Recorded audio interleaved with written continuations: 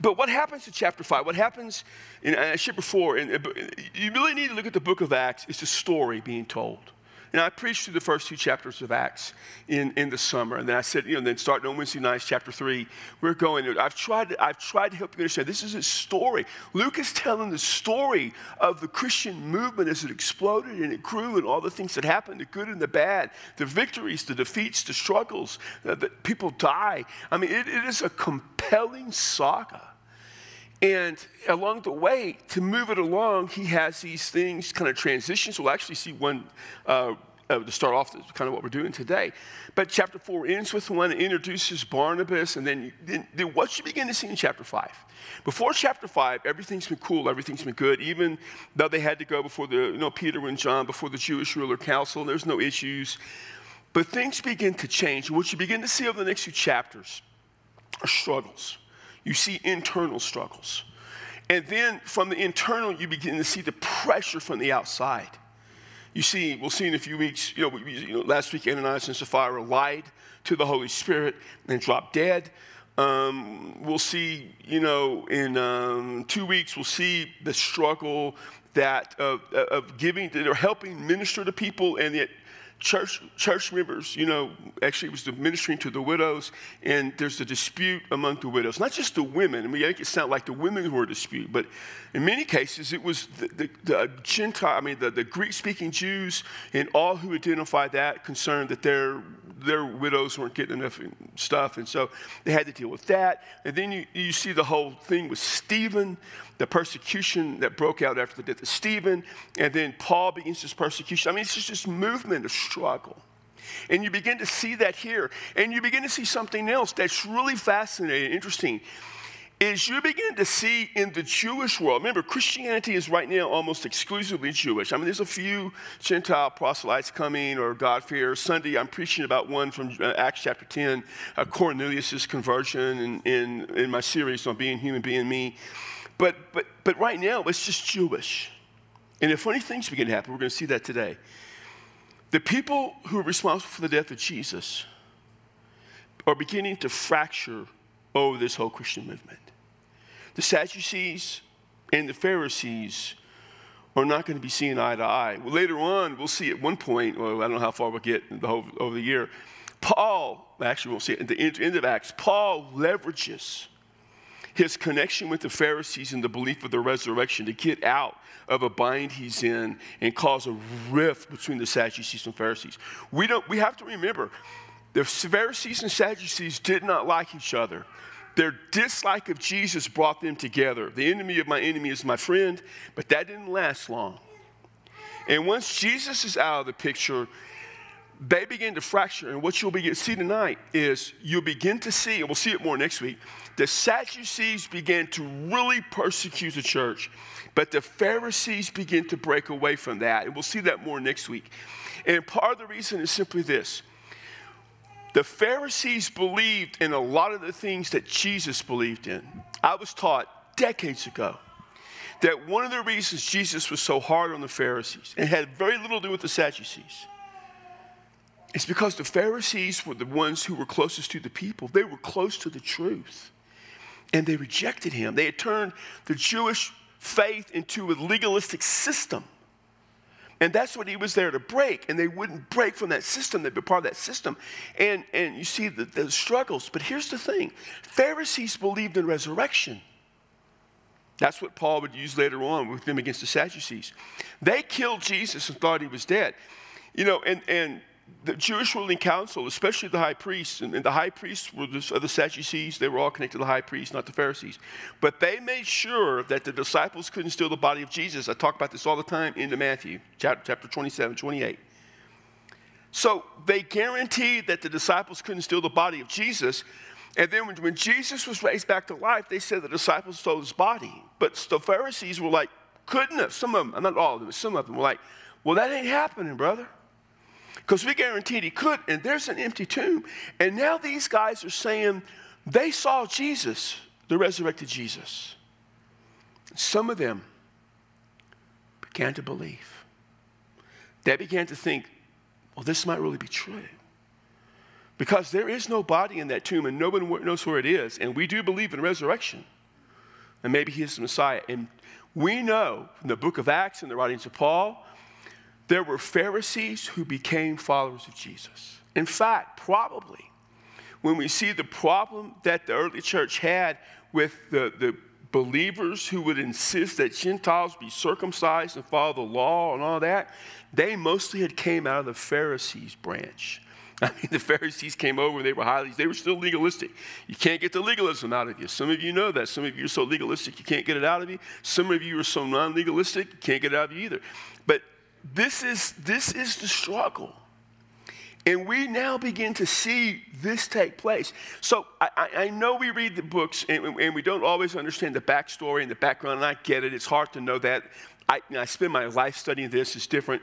But I want you to understand that this whole book, what Luke is writing, is he's writing a story full of backstory and plot twists and things that are happening, all of which advance Christianity.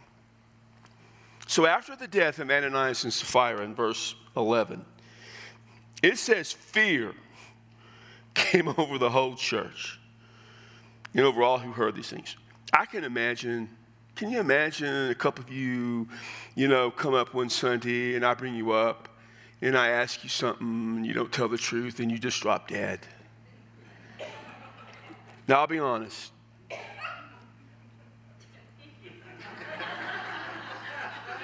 I didn't say anything. You're anticipating. You're anticipating me say there are days that I dream about that. Okay. You're hoping it's not you I dream about it with, but that's fine. That's fine. You're on the finance committee. For now, you're good. I just think, God, that'd be so awesome. They would fear me forever. Verse 12 begins a summation.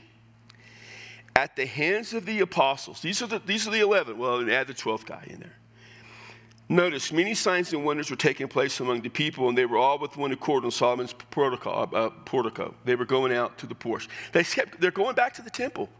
They're going to the temple all the time, and they're healing, and they're doing these signs and wonders, and this is important. By the way, there are 4 times in the Bible that you see a great amount of miracles. 2 in the Old Testament, 2 in the New Testament. I've shared this with you before. I'll share them again. In the Old Testament, Moses, lots of miracles. Elijah and Elisha, lots of miracles. That's it. I'm not saying there aren't any other times that no miracles occur. I'm saying that's the focus of them. In the New Testament, Jesus.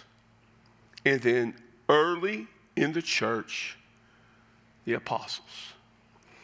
These signs were important because they showed and demonstrated that the power that Jesus had. Remember, Jesus doing these miracles showed that he was God. Now, these guys aren't doing the miracles to show he's God, but they're doing it in the name of Jesus. They're linking what they do to Christ in his name and in his character. Now, eventually, the miraculous will cease. Don't do that. If I wasn't a Christian, I'd be such a skeptic. I am still a skeptic. Don't believe in aliens. I don't believe in conspiracies. Debbie could believe in every conspiracy you can imagine. I would show her how illogical it was, and she would just say, "You have no faith." What? And when I hear people, so-and-so, faith healer doing miracles, I'm like, no, they're not. They're conning you, taking your money. That's all they're doing, because it ends. You know why? We don't need miracles today to demonstrate the power of Jesus Christ. We have the New Testament. Once you get the New Testament, you don't need all that. I'm not saying none ever occur. I mean, I guess in third world countries. I'm not saying God doesn't do the miraculous. I didn't say that. Don't hear me wrong. I'm saying we don't do the miraculous. Benny Hinn don't do the miraculous. The miracle is that people listen to that clown, and while he takes all their money. That's the miracle of who dumb people are.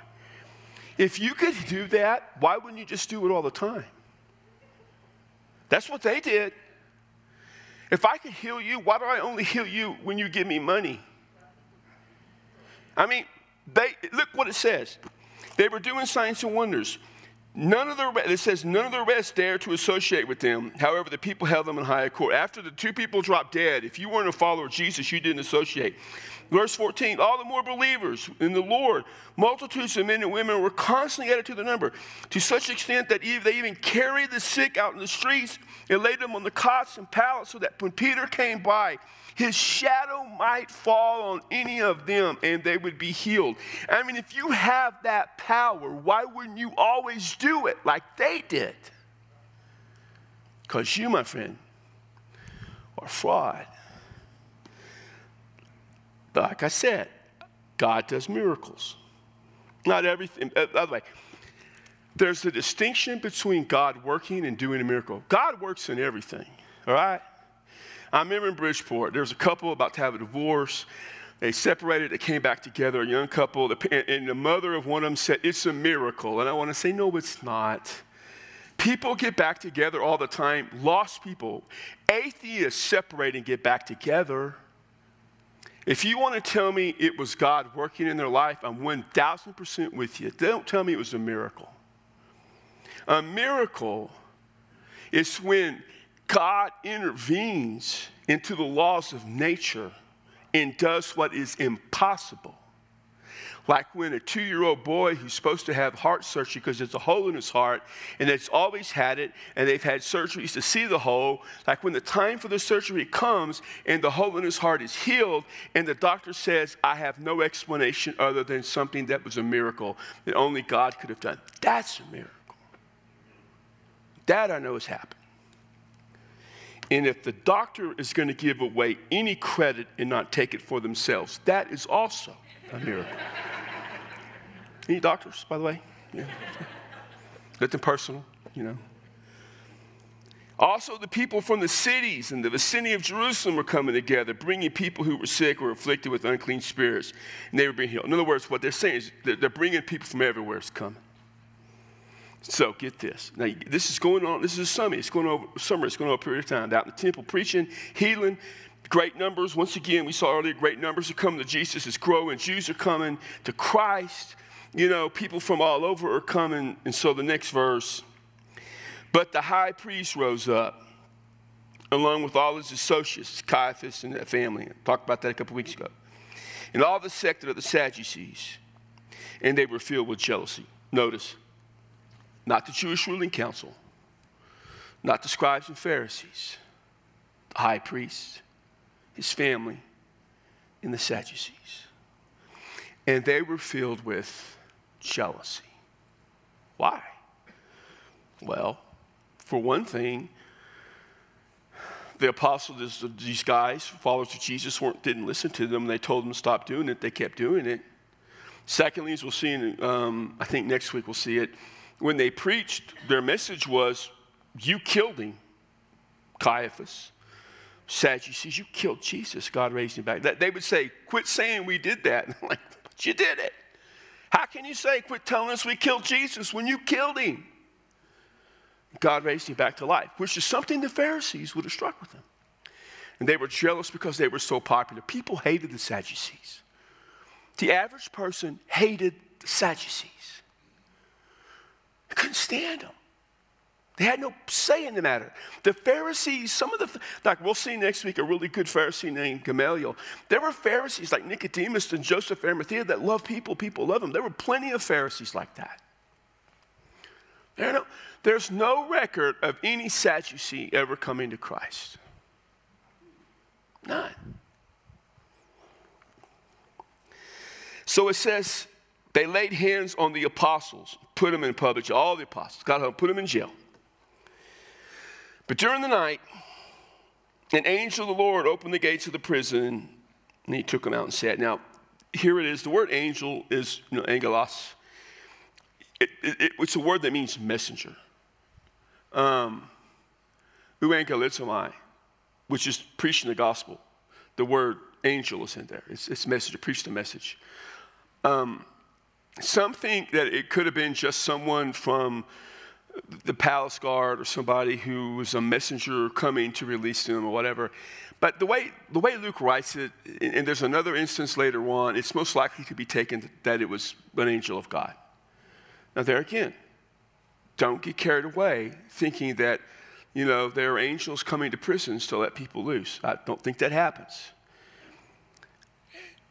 this is the book of Acts has very unique things that happened in the first century that are not normative to this. I say this all the time.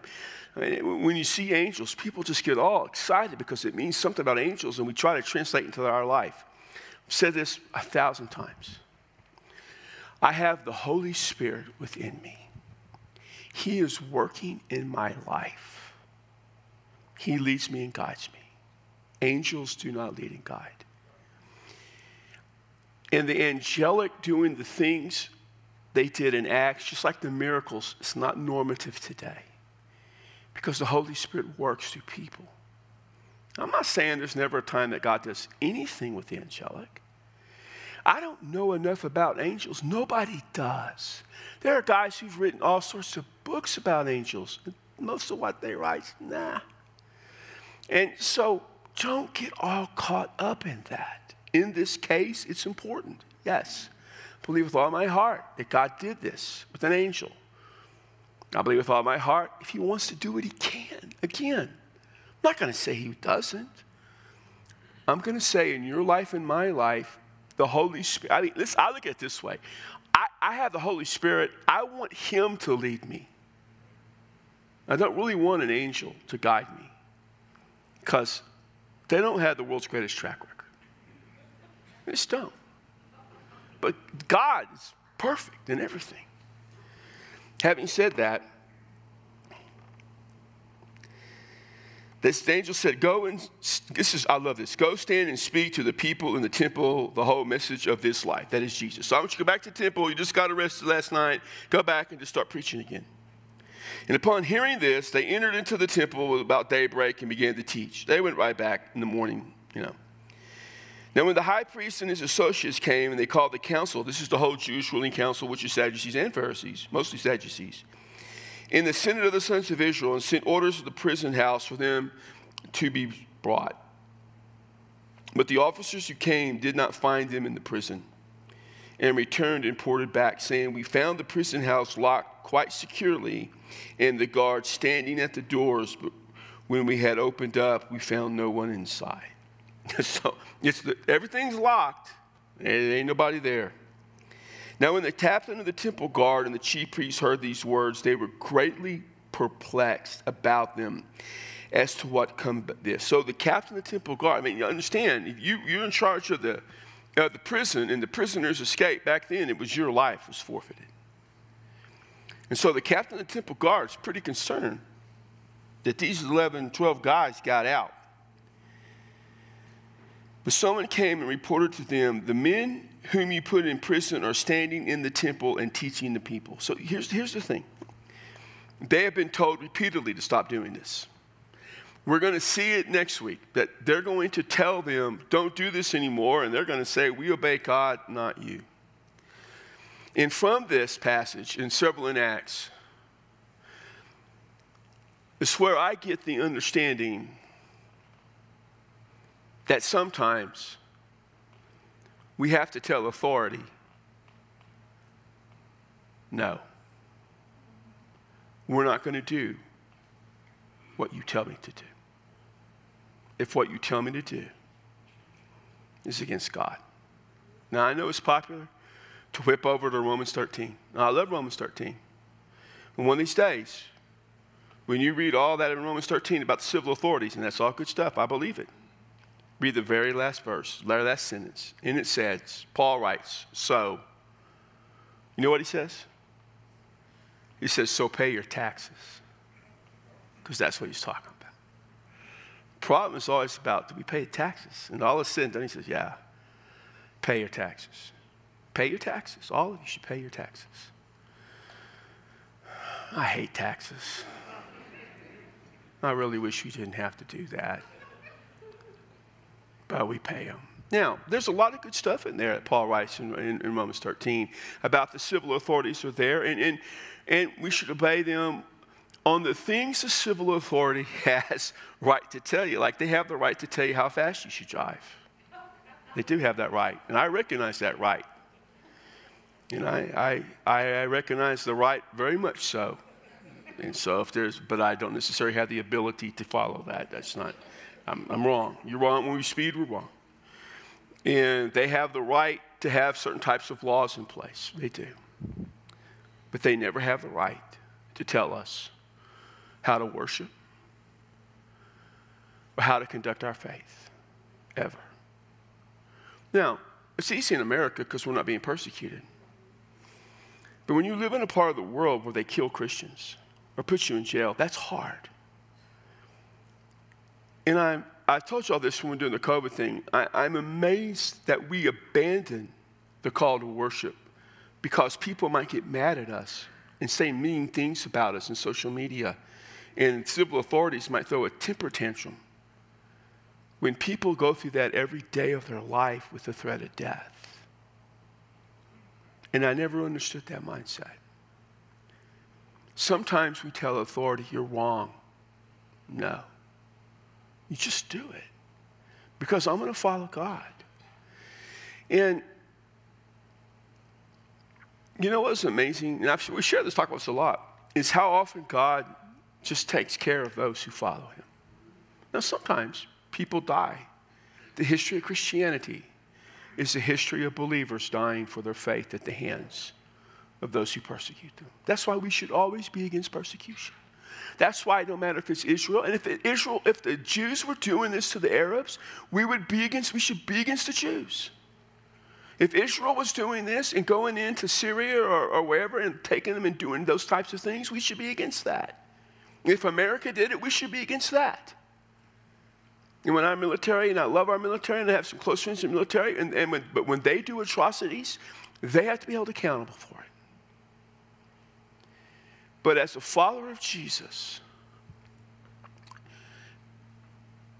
we always do what the Lord tells us to do. And they went out and they preached and taught.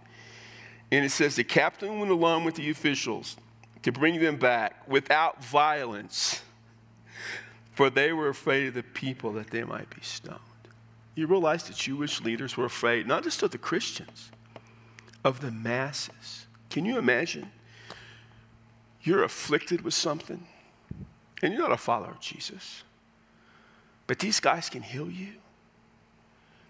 And so you're going, it's your chance, one chance in all of life to be healed. And the guys healing you are being led away in chains by the Jewish religious leaders who care nothing about you. These guys care enough about you to heal you, and the Jewish religious leaders are taking them away. How easy it would have been for Peter and John and all those guys, even the apostles whose names we don't even remember, to incite the crowds. We have a faith that changes the lives of people. There are people who don't know Jesus who need Jesus so very much. And we have the message that changes their life.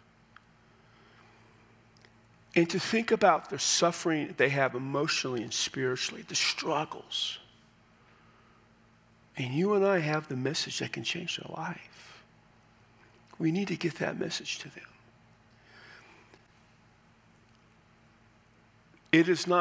The church is not for Christians. The church is for the lost. The church is not a building, it's us. We are here not just for one another. Now, right now, you're probably all believers, and we're here to learn and grow. I got it. Some of you here because you dumped your kids off, and you got to go someplace, so you just said, I'll just come here. Why not? There are some that go outside and talk. That's fine. I don't care. You know, they're missing out on what things that will change their life, but that's their problem. But we exist together to worship, ultimately, because the people that aren't a part of us need us. They need us. And we can't let anyone keep us or deter us from sharing the gospel. Ever. Especially ourselves. Because the problem with most churches is the reason they don't reach anyone is their own blooming fault. It's their fault. They don't reach people.